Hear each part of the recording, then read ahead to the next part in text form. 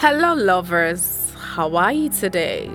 It's your girl Sadika Lamide, aka Miss Mide, saying Happy New Month to you and yours. Now, how's November been for you? I hope it's moving pretty smoothly. I also want to thank you all for listening and for sharing. Thanks for keeping up with Miss Mide's podcast every Thursday. You guys are absolutely amazing. Thank you so much. I really appreciate you guys. Alright, so our United States audience, apparently our largest fan base, excluding our home country, are in the United States of America. So I want to wish you all the best as you await the result of your ongoing election that will determine the future of Americans for the next 4 years. But most importantly, I would say, may the best man win. So back to business, lovers. We are still discussing and diving into our topic from the previous episode, which is whelps in the field. WHELPS in the field, FIELD. Well, as previously said, whelp is bringing forth a young one, but in the context of our conversation, whelp is birthing a dream, conceiving an idea and bringing it to life. While the field in this context is where your dreams have been birthed. So since last week, we've been looking at the field that has consumed your dreams. And it's expedient that you protect your dreams, nurture them, and ensure they come to fruition, irrespective of the field you find yourself. Just like a lioness protects its cub, protect it. Do all it takes to make it grow. So last week I asked a question. What do you think of 2020? Is it a goner, or is it still usable or livable?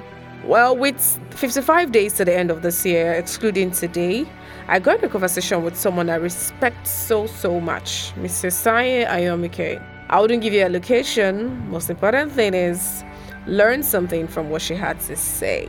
So discussing whelps in the field with her after publishing of the first episode, she said, after listening to what I had to say, she realized that she had a lot of plans for the year 2020, though she couldn't achieve all, but then she realized that the year is filled with mixed feelings, that is success and its downturn.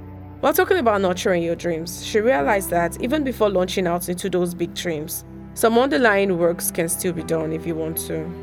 She shared her experience of the promising people she met in 2020 that she could have done businesses with. She had slowed the process down herself in times of communication and several incidents that happened in her life. She shared a plan of fixing each remaining day of the year with an underlying task that will make up for the remaining days of the year. That takes us back to our earlier discussion during the advent of this podcast. Tag a stake.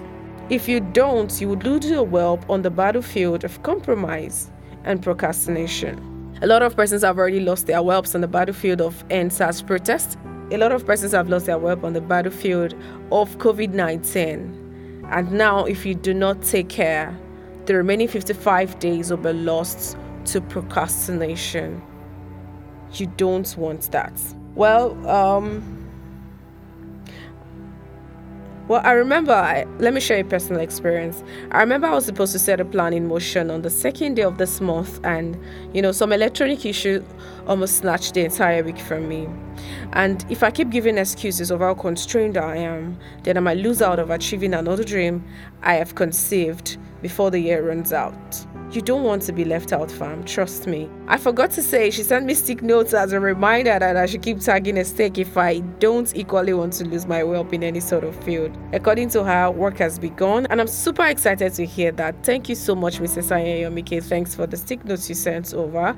I am so grateful and I appreciate it. I hope you guys have also set the ball rolling too. I would really love to hear how it comes along eventually. And some persons, remember you said in 2020 you would network with more people. So what happened over the past few months? Did you?